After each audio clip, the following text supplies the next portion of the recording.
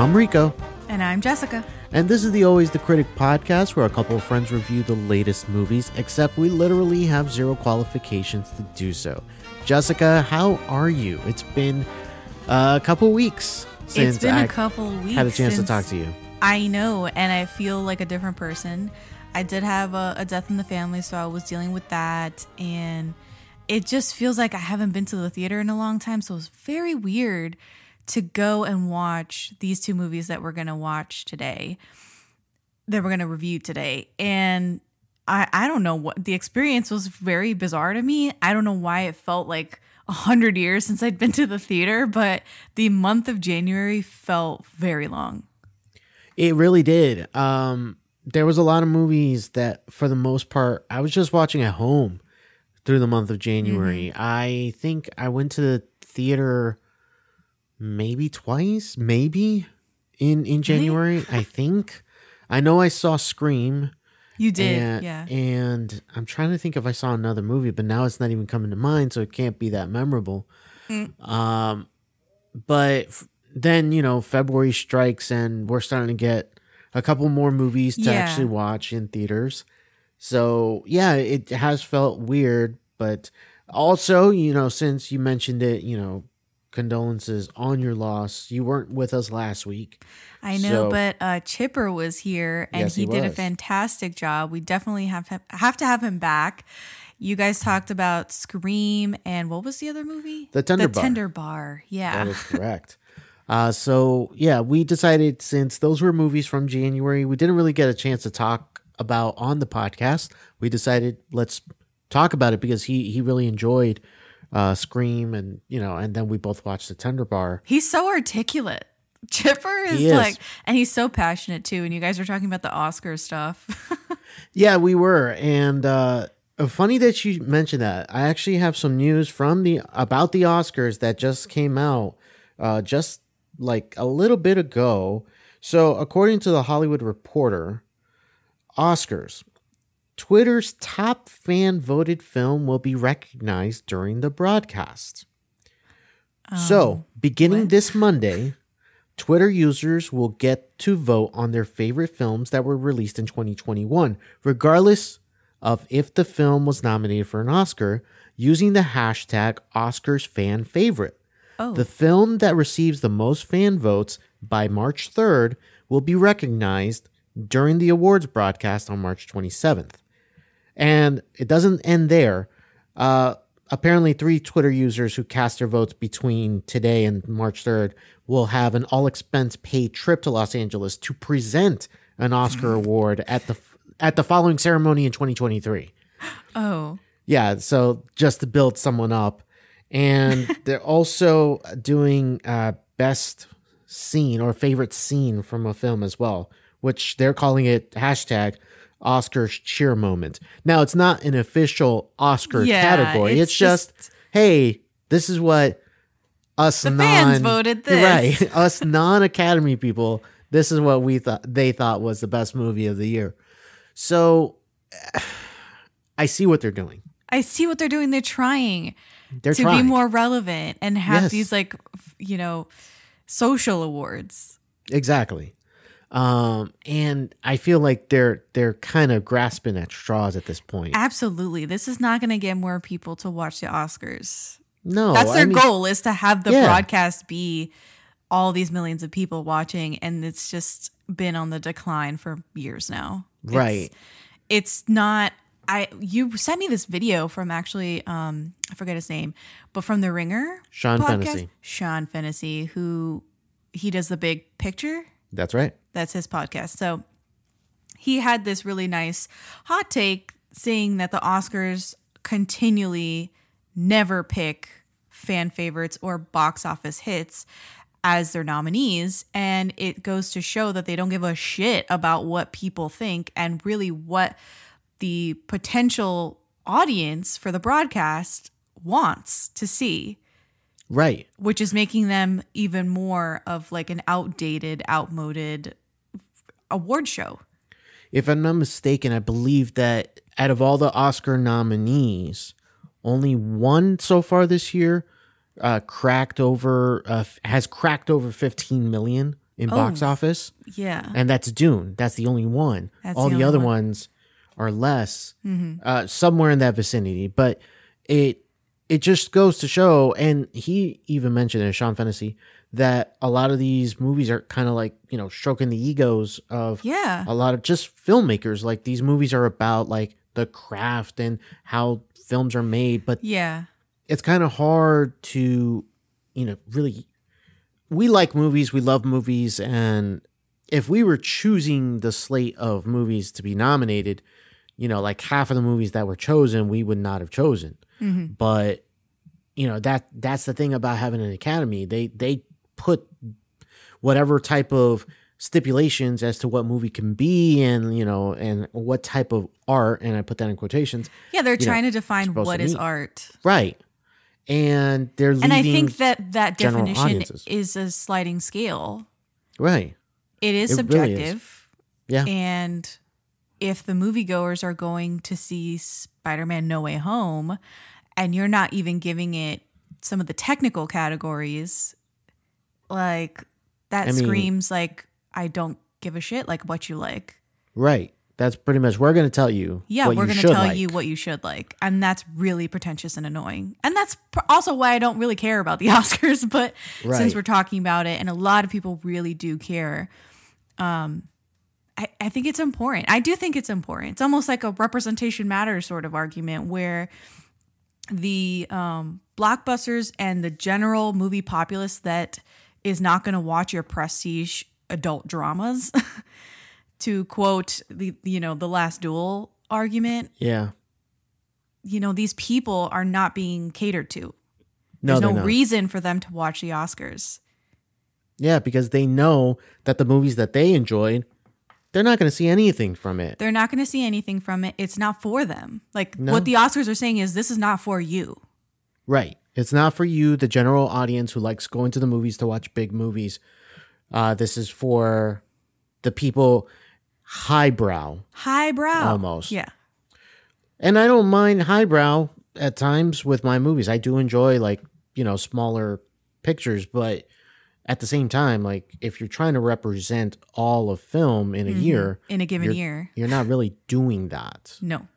But we digress on that. We digress. Sorry. Just one more thing before we get into our movies. Yesterday was the Super Bowl. With Super Bowl comes commercials, and we got a couple movie trailers. So I don't know if you've had a chance to see any of them, any of the movie trailers that came out, but we finally got our first look at Nope, Jordan Peele's Nope. Oh shit! I didn't watch it. I didn't watch the trailer. And it gives you so many questions with no answers, and it's perfect. It's great because that's what you want. That's what you want coming out of a trailer is like, oh, what is going on here? What is this happening? And and then you're like intrigued with what happens, but you don't know what the plot is. You don't know the context. Exactly. So that was a really good trailer to see. And the other big one that got a lot of people talking was the new Doctor Strange in the Multiverse of Madness trailer, which there is so much. There's a lot going on there. There's a lot of questions. And you look flabbergasted. Like I am, because there is a voice that we hear in the trailer. Oh, and does it have to do with the end of Eternals at all? No. No.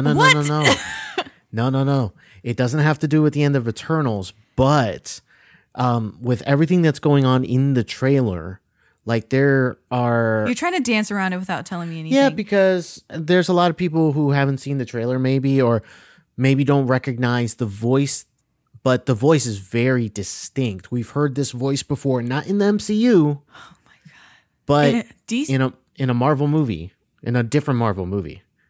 And if you're telling me it's Ben Affleck as Daredevil, I will freaking believe. No. Okay. No. Someone who is known for their mind and being able to control or tap into people's thoughts. What? Oh shit! No. We heard the voice. We heard this voice, but it's But it's Patrick Stewart? We heard that voice. No. And it's almost unmistakable that it's him. Holy shit. Right. Oh my God. And so he says something to Stephen Strange. Like they bring Stephen Strange in like these like cuffs that are kept him. And the place that they bring him to, he's being led by what looks like Ultron bots. So I don't know if he's like in a different universe where Ultron exists, or maybe it's a different Iron Man. Like, I don't know. But then you hear that voice. It's time for him to know the truth. And it's definitely Patrick Stewart. Oh my God. It's definitely Patrick Stewart.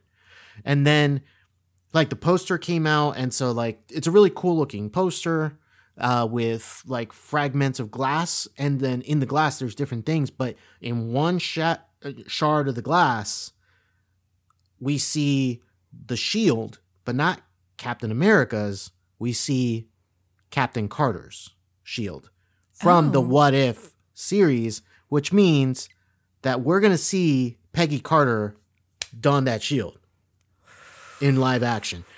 This is going to be one hell of a movie. And then the whole Elizabeth Olsen of it all. Yes. Like they're going to tap into her being possibly the anti-hero or even the villain. We don't know. So those are the two that I think people are talking about the most. Obviously, there's a show, Lord of the Rings, Rings of Power, which I saw the trailer. I watched that trailer. I was all over that shit. I have mixed feelings about that trailer because, yes, and I don't know how deep you want to go into it because we're already a few minutes into this episode, but it's a TV show. It should be coming out later this year, and it's based on Tolkien's ancillary work. Mm-hmm. Hella excited for it. I don't know if that trailer made me more excited or less excited because I'm already pretty excited for the show. Right. There's budget behind it. Yes. It's, available to me. It's not like on Apple TV, and I don't have Apple TV. Like, no, it's on Amazon Prime. Yes. And I'm excited to see this world again. I want to see this world again. I grew up in this world. Right. If there's one thing that kind of is like just, I wouldn't say worrying, but it kind of caught my eye, is that it looks very CG in a lot of... That is my issue also with the trailer, is that it looks like...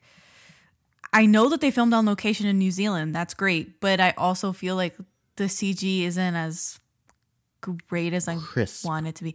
Yes. It's not as... And if you rewatch the Lord of the Rings movies, right, that CG holds up. Yes, it does. It's 20 years old and it holds up. It's amazing. It truly does. So those are some of the movie and a little bit of TV there that we were kind of looking at. Well, you haven't really seen much of it, but I didn't see two of them, but then I watched the one that was most important to me. Right, exactly.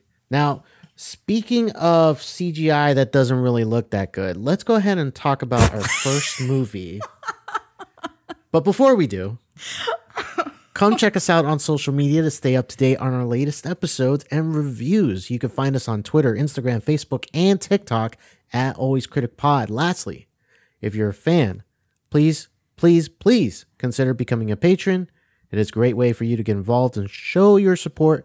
You can check out our page on patreon.com/alwayscriticpod. Yes. So, also, if you're listening for the first time, go ahead and hit subscribe on your favorite podcast app. We're on Apple Podcasts, Spotify, Google Podcasts, every one of them. If you like us, give us a review on Apple Podcasts and Spotify. You can rate us on both. Please, 5 stars. Don't be petty. No, definitely don't. So let's go ahead and talk about the first movie of our double feature. We are going to talk about Death on the Nile. Yeah. This is the sequel to the 2017 Murder on the Orient Express. Yeah. And why don't you go ahead and tell us what this one is all about? The IMDb synopsis reads, while on vacation on the Nile, Hercule Poirot... I meant to say Poirot, but then I said Poirot. Hercule Poirot. Hercule Poirot. I can't Poirot. say. Anyway, you know who it is. Must investigate the murder of a young heiress. It is directed by Kenneth Branagh, who worked on Moana. And nope, he did not. He did not at all. But he did do the first movie, which is Murder on the Orient Express. And he is also nominated for Best Director and Picture for Belfast. For Belfast, that's his most recent, nominee thing. Right. Awards. And it's written by Michael Green. It's an adaptation, of course, of the Agatha Christie novel. So this movie does star Kenneth Branagh himself. He does play Hercule Poirot. Now I'm having a hard time. I'm just going to call him Hercule. So in this movie, we also have Gal Gadot. We have Armie Hammer. We'll talk about him for sure. Yes, Russell Brand, Letitia Wright, Emma McKee, Annette Bening, along with a few others. This is a pretty big cast, but I feel like after a certain point, it kind of drops off in name recognition. It's like more people like, I recognize this person. I know, okay, like that. Yeah, like that guys and that ladies. Exactly. Now, when it came to box office, this was a movie that was released strictly in theaters. It was part of the promotion, theaters only. And it scored $12.8 million. That was good for number one on a quiet weekend here in the United States. In terms of critics, 66% audience score. I'm sorry, critic score. 82% audience score.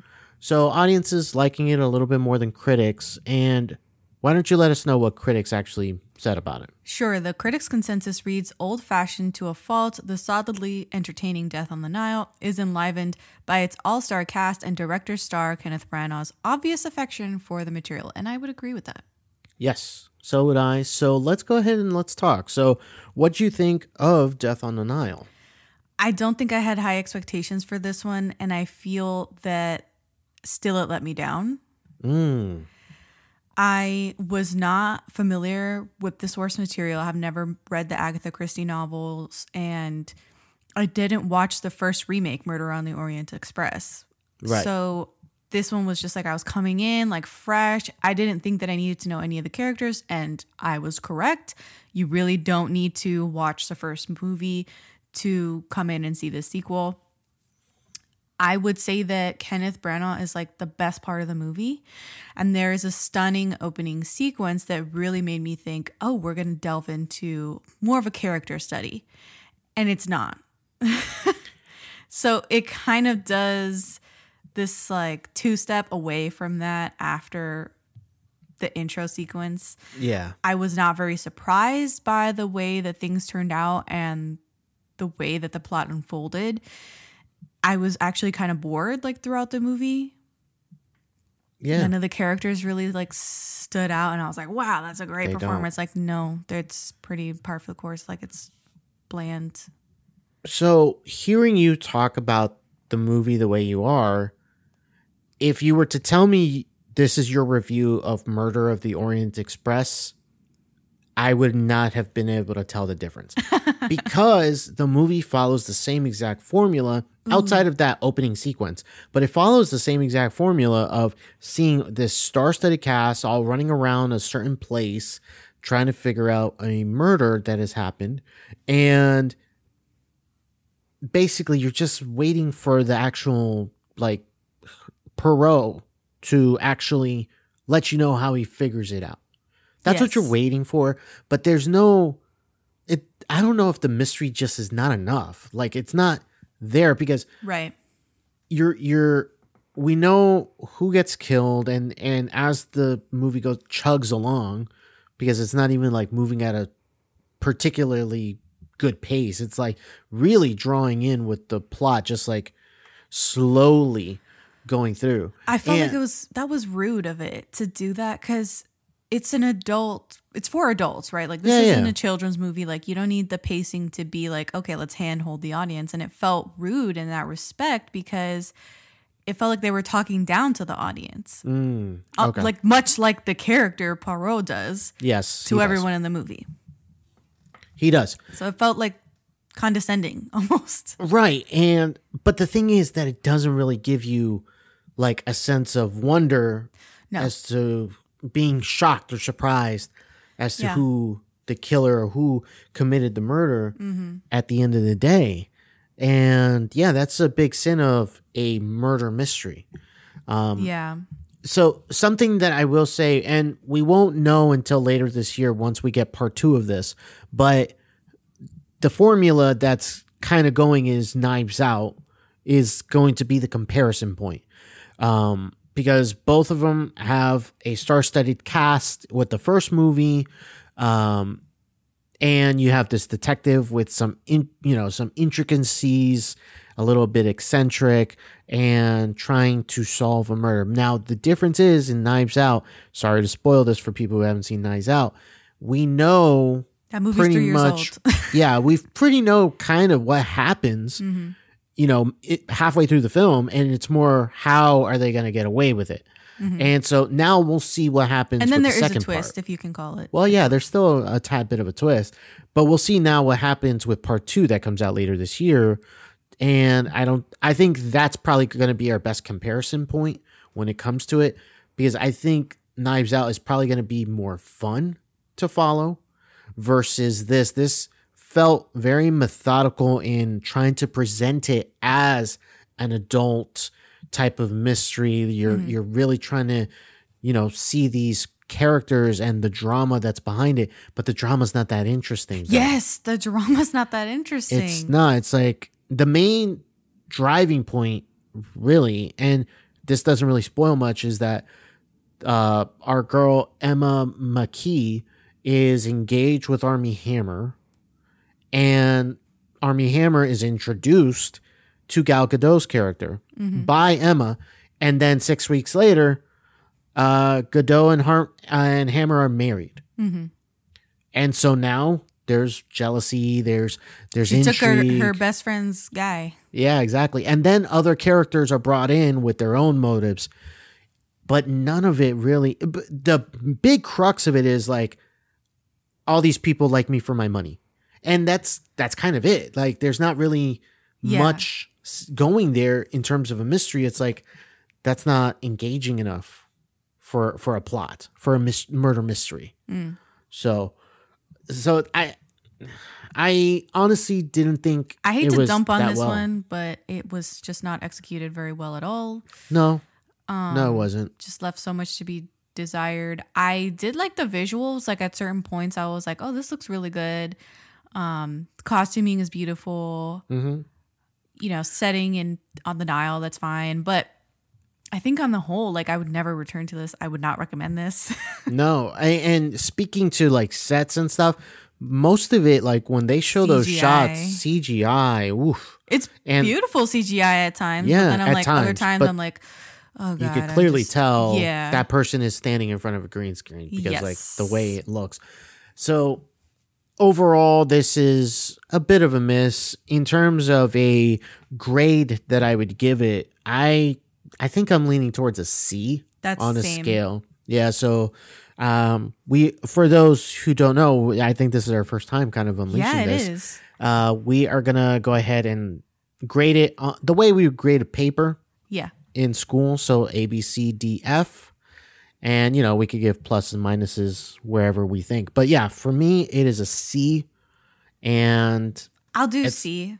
Yeah, it's right. It's just right down the middle, Yeah. and I'm not gonna return to this movie again. No, never. So let's just break down the spoilers real quick, Yeah. and then we could go to our second film. So we're going to talk about spoilers for Death on the Nile right after this.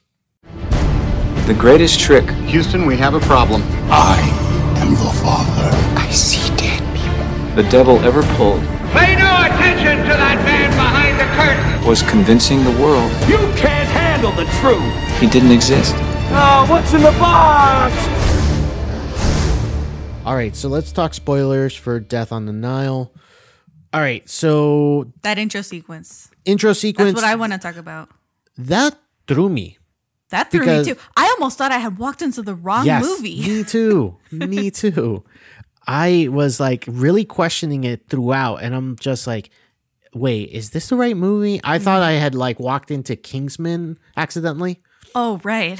because, it's another war movie. So in my head, I was like racking my brain. Yeah, I was like, what is where World am War I? One doing and, in here? And on top of that, it's in black and white. And I'm Yes, just like, it's all in black and white, which is beautiful. But again, it just felt like, what am I watching? I thought I was watching a murder mystery. right, exactly. color.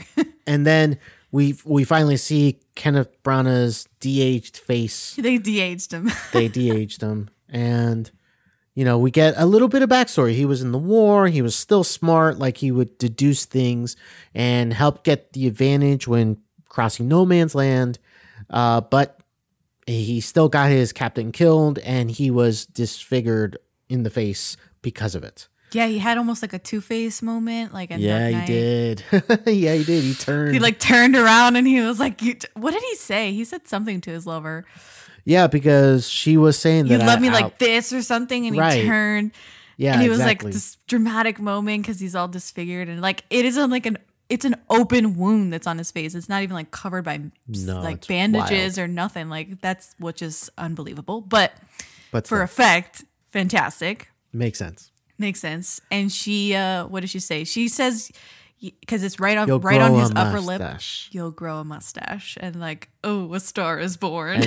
And then a time jump. So we get to their present day, 1937. But I found but that intro sequence, and especially his love with the nurse or whoever she was, Yeah. I was very interested in that. I was like, how did Poirot become Poirot? And why isn't he with her now? Like, what happened? What's the drama? I was very intrigued by this doomed love story. Yeah. And I didn't give a shit about the murder mystery that happened for the bulk of the movie.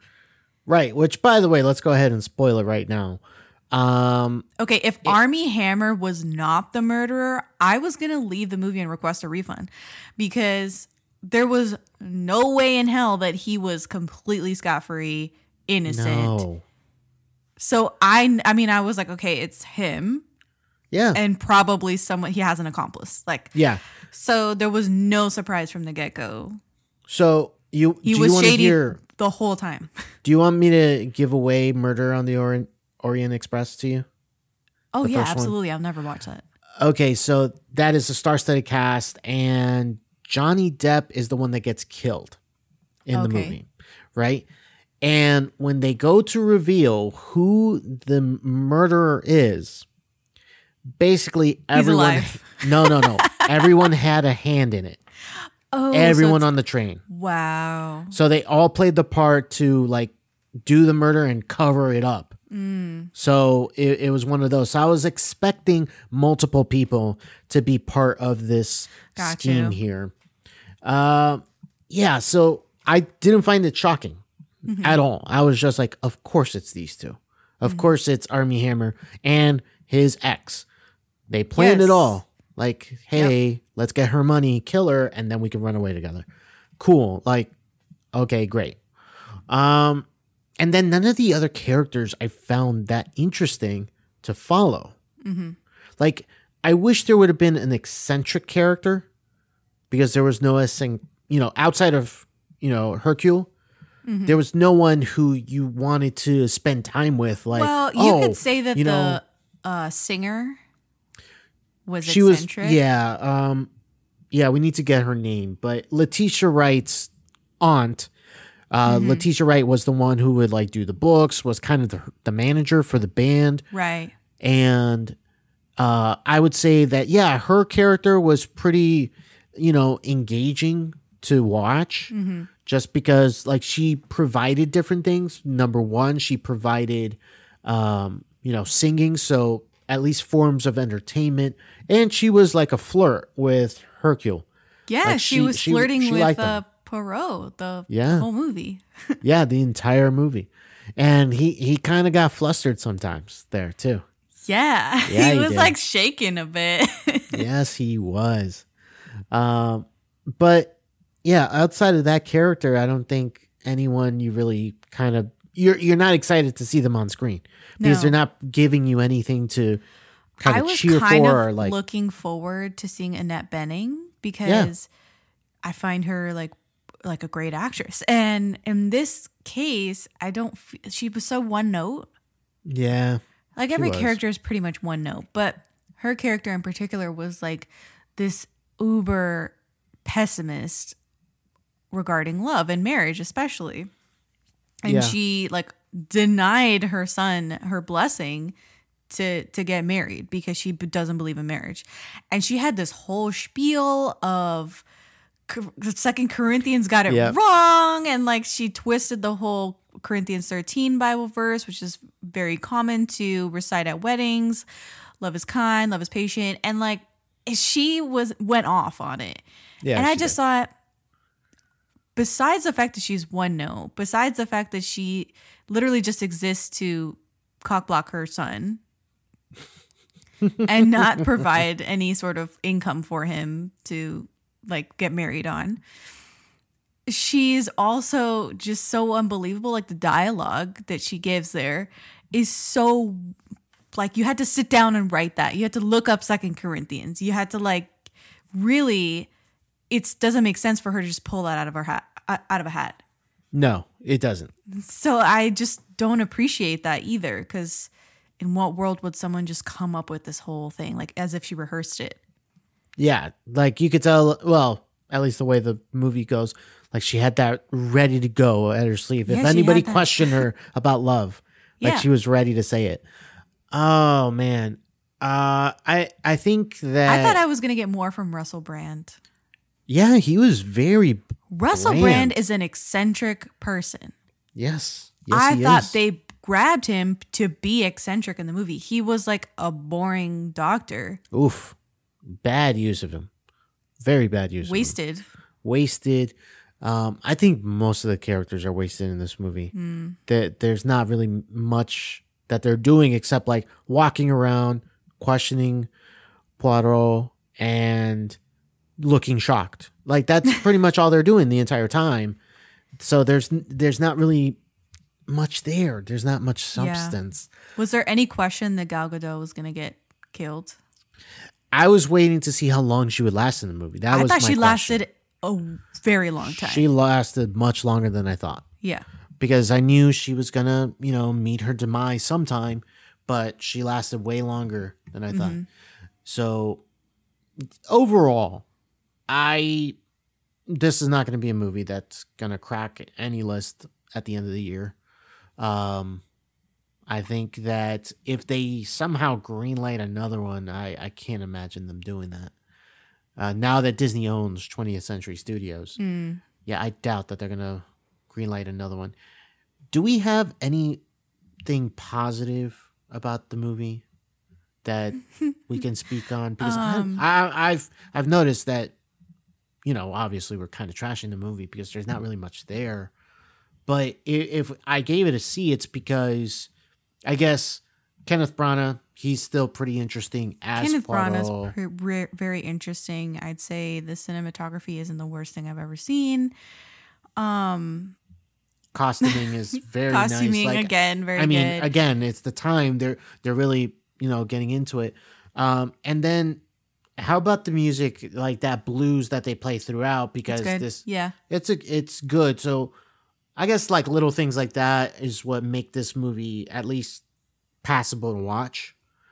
I think I might drop my score, honestly, like as time goes on. It might be one of those where on first reflection, it's a C, but you just look at it and think, why did I give it a C? Yeah. Yeah, why is it average and not below average? Right, and not below average. So if you're looking for a movie that is a murder mystery, save yourself some time. I'd actually turn back to like the classics. Like I loved, and we talked about Murder on the Orient Express. So if you're looking for like a train murder mystery, I'd go like Hitchcock. Like you could do Strangers on a Train, but my favorite is The Lady Vanishes. The Lady Vanishes. My God. Great. Amazing. Great. Watch that movie. Yeah. So if you're looking for a murder mystery or just a mystery on a train, The Lady Vanishes, check that out. Absolutely. Wherever you can. So let's go ahead and let's jump to our second movie, Marry Me, right after this.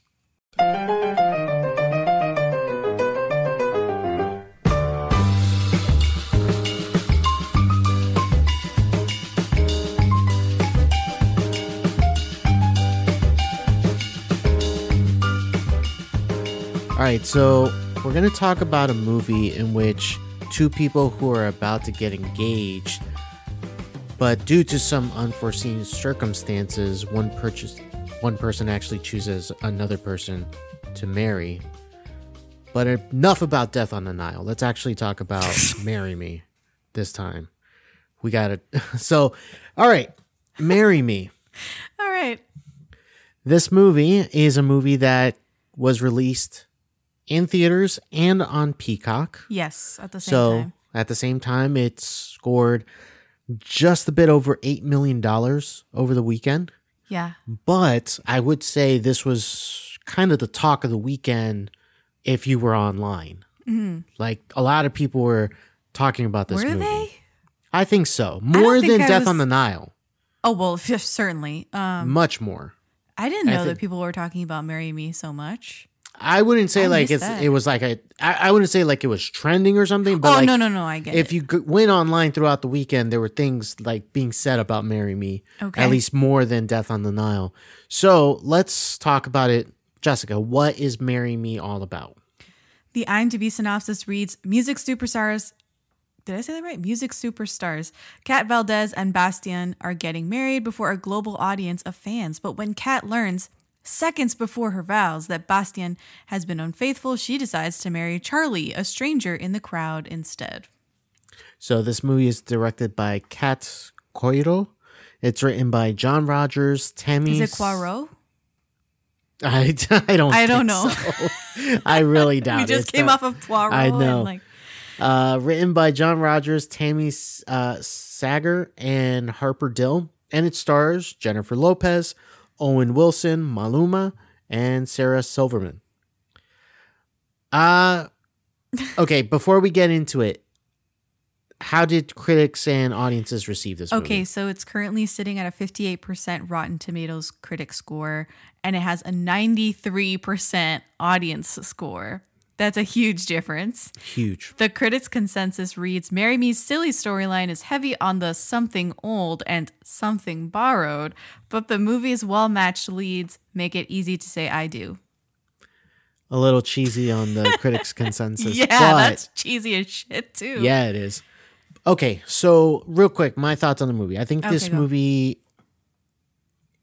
it's a very passable movie, but still enjoyable, much more enjoyable than Death on the Nile. I think that everybody is game for what they're doing. So we know it's going to be a lighthearted comedy. You know, there's going to be some hijinks here and there. I personally, when it comes to Jennifer Lopez, I don't find her to be that great of an actress, number one. And number two, in the movies that she does select, usually she doesn't select good projects when it comes to that. There's very few movies where you think, oh, this is actually a good movie with Jennifer Lopez. And this is a fine choice. This is actually, I honestly feel like it's more like she's taking bits from her own life and just putting it into a movie. It kind of feels okay, like. We'll talk about that, yeah. Yeah, we'll talk about that. And, you know, Owen Wilson, it was good to see him in a comedy. We hadn't seen him in an actual movie in a little while.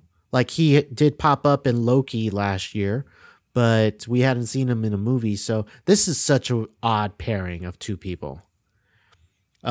Because okay, I don't want to jump in until like you're finished. Right. This movie, having these two people, of all people, Jennifer Lopez and Owen Wilson, just does not make sense on paper to me. But I guess that's the whole point of the movie, is like two odd couple people coming together. And yeah, I mean, I enjoyed it. It's a fun time. It's not anything groundbreaking in the world of rom-coms. But that said, though, because of the fact that there's such a dearth of rom-coms now, getting something like this is actually refreshing. So those are my general thoughts. Jessica, go ahead. Okay. Oh my God. I loved it. So this was, if you scroll back in your podcast feed, you will hear me talk about why I am so excited to see this rom-com in a theater on our most anticipated movies episode. It cracked my top 10 movies that I'm looking forward to seeing in 2022. And it's because, again, quick spark notes of what I said, we don't get rom-coms basically in theaters anymore. They go straight to streaming. This was a larger budget rom-com with people you recognize. It had J-Lo and Owen Wilson. And you're right, no hacen pareja. They don't, like, you look at them, you're like, yeah, I wouldn't have paired those two in a million years. However, I came, heart open, ready to receive whatever this movie was going to give me. And again, I didn't have high expectations, but I was just open. Right, you were open. I was open. Like I said, I loved it. About 5 or 10 minutes into the movie, I got cautiously excited because I was like, oh my God, I think this movie's good. And it might stick the landing. And I'm so excited to report that it did. Like, yes, it's very good. And no, it's not breaking ground with rom-coms. Who's out here breaking ground with rom-coms nowadays? No one is. There's a formula. You stick to it. It works. That's why people return to it. Rom-coms are comforting. Rom-coms are fun. And that's what this movie is. Like, it does absolutely play to J-Lo's strengths. She is first and foremost a dancer. To me personally, she's a dancer. Then second, she's a mediocre singer. Then she's a mediocre actor, in that order. This is not necessarily a knock on J-Lo, because J-Lo, I love you, PR forever. But she's not like a prestige actor, so to speak. Right. I think the closest she got was Hustlers, right? Right, and I remember the campaign for her. Yeah. Which I still think the Oscars... I still haven't seen the movie, but... What? No, I never saw it. Oh my God. Okay. Yeah, I know. But from what I've heard and from what so many people have said, including you, like that was the perfect opportunity to recognize her. For her to get something. Yeah, some because recognition. it's Maybe not even a every nom. day.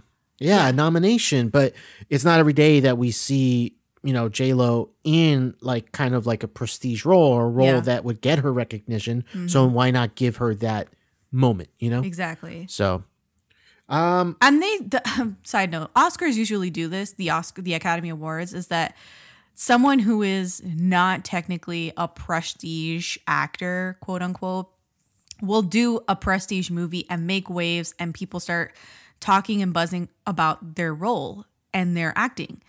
And the Oscars will overtly ignore them. Oh yeah, it happens all the time. And then they're like basically telling that person, that actor, to do it again on another role, and then we will nominate you and recognize you. Yeah, that's what they do. Insane. They never, so they're like, oh, a shooting star. Let's wait for the next shooting star, because it's not Leo, it's not Meryl, it's not like, these tentpole actors that you always see at the award shows. It's like, it's J-Lo.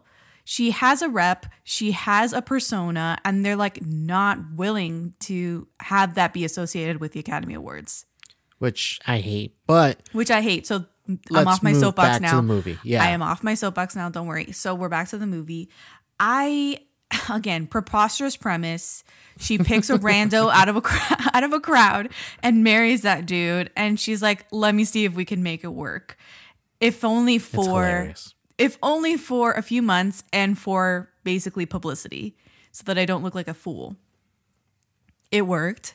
Her dancing, amazing. Her singing, best I've ever heard her. Like you said, it seems like Jennifer Lopez really understands how she is perceived and how people feel about her. Yes. Because she is talking, I feel like the writers and her crafted this character to be a facsimile of herself. Right? Exactly. She's been married multiple times. She is a pop star north of 35, which I thought was hilarious because she's like 52. What a line. What a line. North of 35. She's beautiful. She's Puerto Rican. She has to also be, a global pop star who writes her own music, which I thought was funny as well. It just seemed like her stance on love, the character's stance on love, I should say, was J-Lo's stance on love as well. It feels like it. It feels like she is putting a lot of herself in this role. And a lot of... And I feel like that makes it work. It makes it more authentic. because Jennifer Lopez has been so in the spotlight as a person. So we know her ins and outs, her love life. We know it, as a society, because she's always out there with what she does. And so a lot of that stuff kind of makes its way into the movie. The way she is perceived, the way people talk about her, the way and what we believe is how she views herself.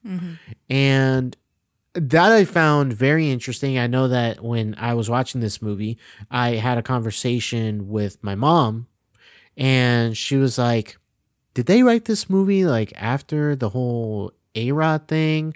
Like, and I'm just like, I don't think so. That would have been too close. But the fact that we were even thinking that conversation just speaks to how it well can happen. Right, it can this happen. person does exist, can exist. Exactly, and how well they crafted it around Jennifer Lopez with everything we know about her. Right. So it just made sense. On the other side, Owen Wilson, charming as always, funny. I feel like they probably could have given him a little bit more to do as that second lead. Yeah. Just because we know him as being a really funny guy. And I don't know if we let him shine as much as that comedic lead. Yeah, he was basically kind of playing the straight guy. And certainly he was funny in moments. And I appreciated like the gags with like the dog and him being super nerdy with the math thing. And like, that's great. But we know Owen Wilson can really let loose. And, yeah, he can. I'm sure he's like big on improv too, although I don't have a lot of like, I've looked into like Owen Wilson and his roles to know that he improv'd XYZ. But I just feel like he has a lot of comedy chops. He does. And he wasn't necessarily given the freedom to like do that. No, he was not. Which is fine. Like it could have been even better, but could have. It's fine the way it is. So there's one more person I want to talk about because this person, I believe, is making their acting debut here, and that is Maluma. No, because he was in Encanto. No, he was. With like a couple of lines. Okay, he was. Live action. I think, yeah, outside of music videos, this is his debut, right. I believe. He has lines. He has moments where he is in the plot, Yeah. And like he's fine. I think so. Here's the thing, and I told my parents this because we actually watched it at home. So I watched it in theaters by myself, and then I watched it at home with my people. Yeah. And I told my people, I was like, I actually think this is Maluma's like real life. Like he's just like jet setting all over the place and going to award shows and like making music. And like he has like a bunch of like ladies around him at all times. And like, I just think that's his life. Like he's constantly flirting. Like, yeah. Is he acting or is they just put a camera around him? That's what I think. That's pretty funny, actually. I'm not gonna lie. That's pretty funny. The whole concept of the movie is so silly. I know. Of the fact that they're going to do their vows in front of 20 million people. They keep announcing that number, 20 million, because it's going to be online when they're performing it on stage. And it's a once in a lifetime event. I thought it was funny that the event was only 5,000 people, but then the online crowd was 20 mil. I was like, okay, so who gets the 5,000? Like, how did those tickets get released? Like, right, exactly. Like, I was trying to figure that 5,000 out. is a laughably low number. Like, where were they performing? And right, so in my head, I think I know what venue it is because it's supposed to be in New York. Yeah. So it's got to be the Hammerstein Ballroom, which is it's a small venue for either like intimate concerts or for other uses. I know that Hillsong New York used that as a venue for a while. So okay. So like it's like that. It's layered where they have seats on the floor and then they have like, like mezzanines and stuff. So I kept thinking that in that entire scene is like, why are they performing here? Like if they're two of the biggest stars in the world. Why are they not at the Garden? Right. Why are they not at the Garden? But they save the Garden for later. That's why. They do. They can't do it twice in one movie. They No. got to build up to that. So, and then the whole conceit of the fact that she finds out that he's cheating on her with her assistant, and on a whim decides Well, she like talks herself into it, right? Like she has this on whole like stage. epiphany on stage. She's having a breakdown basically She is. on stage, and she says, if you want different results, you got to do something different, essentially. And she picks him out of the crowd. Like he's got the "Marry Me" sign. That's really Sarah Silverman's sign. Right. And they like the crowd is like, go, like get on the stage and marry her. Like they goad him into doing it. One of my favorite things, though, is the social media reaction because everybody's like streaming. The or whatever. social media reactions were killing Hilarious. me. They Who were. is this guy? What's wrong with him? Who dis? Yeah. WTF. Just like, is this real? It was great. Yeah, is Like, this it was real? great. It was great.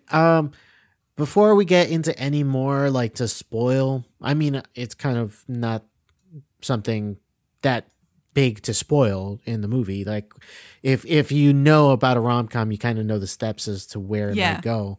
But what did you give it as a grade before we get into? I think I spoilers gave for it a B+, which is pretty high. and I actually settled on a B-. We're there you not go. that far. Yeah. Yeah, It's pretty great considering. Yeah. Considering everything that It we had know. like a really cheesy trailer. People were not expecting a lot out of this. J-Lo and Owen Wilson don't make a couple. No, and they I'm don't. still like B+.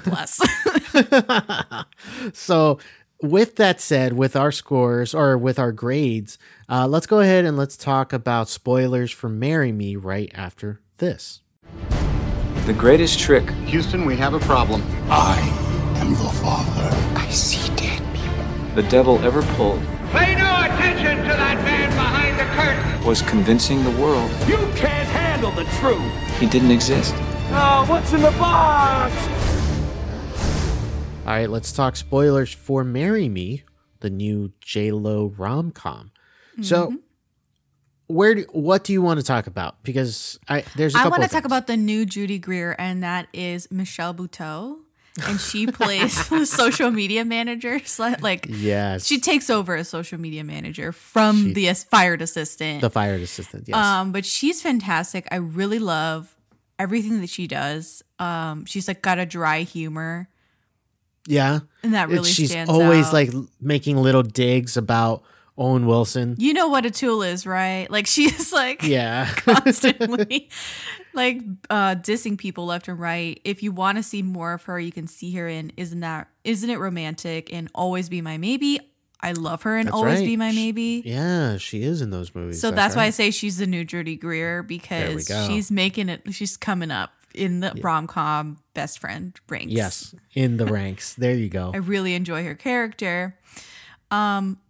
Let's talk about Owen Wilson as a dad. We've seen him as a yes, dad yes, yes. before, right? Was he a dad? I'm trying to remember what movie he was a dad in. I don't remember the movie he was a dad in. He probably was, and I'm just not thinking of it. And was it? He probably was, and I just can't think of it. The thing is that I always envision when I hear the name Owen Wilson, immediately what comes to mind is Wedding Crashers. And then for some reason, even though I have never seen it, Marley and Me, Marley and Me, yes. and then Midnight in Paris. Like those are the movies that come to Midnight in mind right away. Paris. He did play a father in Wonder with Jacob Tremblay. So here's the thing: out of like 80 something movie credits, he's basically been a father like a handful of times, maybe. Because I seriously haven't watched every Owen Wilson movie, Right. but for sure in Wonder. So that's one movie. Yep. No And Escape then- is another one. No Escape. So two movies that he's played And a father. now this one is a third. And now this one, that's three movies we can count that he's been a father. So I feel like this is pretty unique already for Owen Wilson to play a father figure. I read some crazy article about Owen Wilson having like multiple baby mamas and him not accepting one of the babies, like not wanting anything to do with Whoa. one of them. Okay. That And is I have a wild. feel- I've it never was- heard that. Really? So I can't remember the details, but I remember being very incensed about it because it was like the most recent baby was like a girl, and the other two that he has a relationship with, the babies or the kids, because they're grown Our up, boys. are boys. And I was like, what the hell is going Not on here? a good look for our Not guy. a good look. He's made some statement there, and I was like, this is busted. How can he possibly like kind of show his face and like play any sort of father figure in a movie when he's like got this issue behind the scenes, which admittedly isn't like very well known publicly, but I mean, I didn't know. yeah, look it up after the thing. And again, I probably have some of the details wrong, but I know there was like a gender thing between the kids. Like the one that he doesn't want anything to do with is a girl. Oof. And I was That's like, not great. "Oof, God, what?" Well, and I he's mean, so like happy-go-lucky, very Right. funny. You don't expect this, right? No, you don't. In his And private life, funny you should mention that because in this movie he does play a father to a girl. he plays a father to a girl, and that's Yes. why I bring it up. Is that he is so lovable in this movie and endearing, and he really understands the, father that wants to be in his daughter's life, but the daughter wants nothing to do with him because she's at that age. And it was a little bit hard for me because I liked what I was seeing on screen and I really believed it. But then in the back of my mind, I'm like, how is he doing this? Like, he cannot do this. He's not doing this in real life. I see. When Tough. real life, starts to bleed into the Tough. make believe. Yeah. Yeah. And it's tough. kind of rare to see him as a father, It is. which is why I'm also we like, looked whoa. at his filmography. It's not really there. Okay, so J-Lo as a pop star. I found a lot of similarities between this character and Lady Gaga's character in A Star Is Born, where it was like playing to their strengths, right? Like Lady Gaga is, triple threat. And the movie really makes use of her dancing and singing skills. yes. Same goes for this movie. Same goes for this movie. You're right. It does make good use of Jennifer Lopez because they know what her strengths are, and she's a performer. That is her biggest strength. She's a performer. Yeah. I believed her when she started to like have feelings for Owen Wilson's character. Okay. I think she and him have a weird kind of chemistry because it's not like they want to like eat each other's faces all the time. No. It's almost like an admiration for each other. Yeah. Okay. So maybe this is why it wasn't as high of a grade for me, because the love story doesn't feel It doesn't like a feel love like story. an end all be all romance. Right. It doesn't feel like a romance. And so that part of the rom-com It's definitely scenario, a friendship, a Yes. caring for each other, it kind of feels like that. and maybe a little bit of romance. Very, very light on it. Very light on it. Very light. Like they're comforting each other. Yes. And that's almost nicer than just like, I'm gonna jump your bones. Like, no. Like, Right. Yeah. We It's don't not always kinda need to like- see that. no. And I don't. like that about the movie. She's she's always surrounded by people at all times. Like, and he's challenging her to live slightly differently and be more self-sufficient and independent in that way where like, maybe you can have your house keys on you instead of like your assistant having your house keys, or like maybe you can figure out how to like use your own blender versus like somebody else like doing it. So things like that really spoke to me. Yeah. I like the growth of both of them in that respect, because a lot of times in rom-coms, people have sort of like an epiphany at the end, but it's not much of a character growth. Like they're still essentially the same person. Right. They just realize something. But That's it. in this movie, I feel like they both grow as a person. Yeah, because his anti-social media and anti like view of her life, Yeah. he starts to at least open up to it. Yeah, he warms up to it. Yeah, so he's not as rigid with certain things. Like, for example, a big example is when she visits the school and kind of lets the daughter know, hey, when I get nervous, I started teaching myself dance moves and incorporating that into my choreography. So that way I was so busy thinking of that I didn't have time to think about being nervous or anything. And he incorporates that later on in the climax of the movie. So little things like that, we see development in both characters, which is very nice in a rom-com. We don't see it often. You're right. You're right about that. Now, the movie does lead to a bit of a conflict because we have to have some type of conflict. And it's that Bastian is still kind of in the picture. Bastian is still shooting his shot and writing love songs like, what is it? Dame un segundo chance. And like different things like that.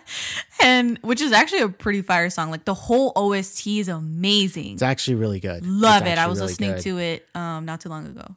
But the biggest crux happens when J-Lo's character, Kat, finally gets nominated for a Grammy. Oh my And gosh. she mentioned before that she's never been nominated. Like, people don't really take her seriously. Yeah. And so because of Marry Me, that song with Bastian, her ex, gets nominated. That kind of puts a wrench into what's going on between Owen and J-Lo.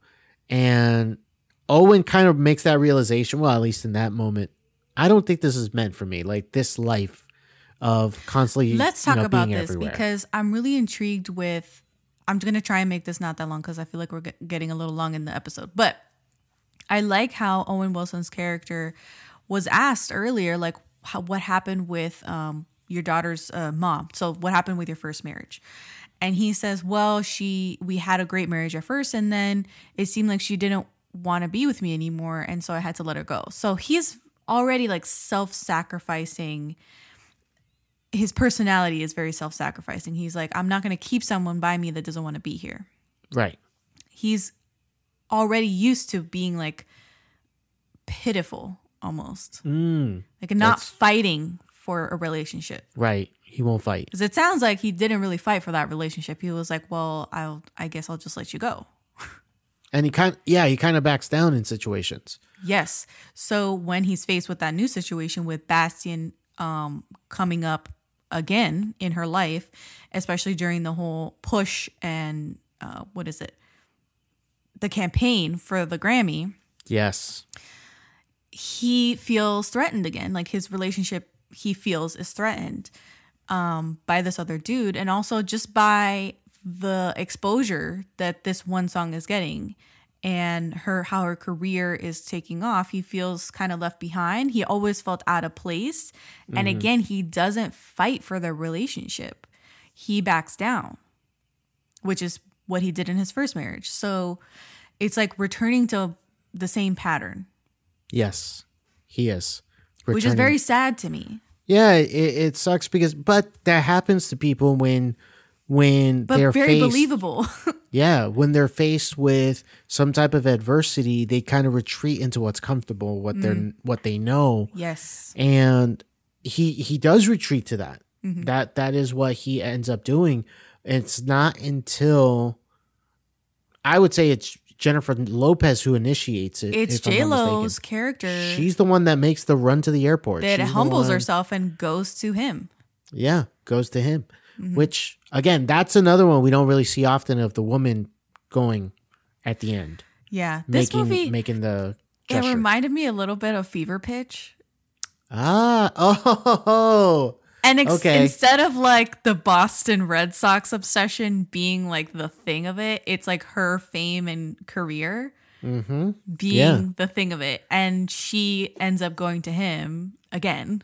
Like in both movies, the female lead woman, goes to, makes the grand gesture at the end of the movie. So, yeah, I found it to be enjoyable, fun. Maybe I'll revisit it. And also, they're both math. Oh my God. And they're both what? Yes. And Jimmy Fallon's in both movies. Oh, that's right. And okay. I need to both talk male about leads Jimmy. are math teachers. Math teachers. You're right. Holy shit. You are right about that. I need to talk about Jimmy really quick. Bro, in this movie makes him look so bad.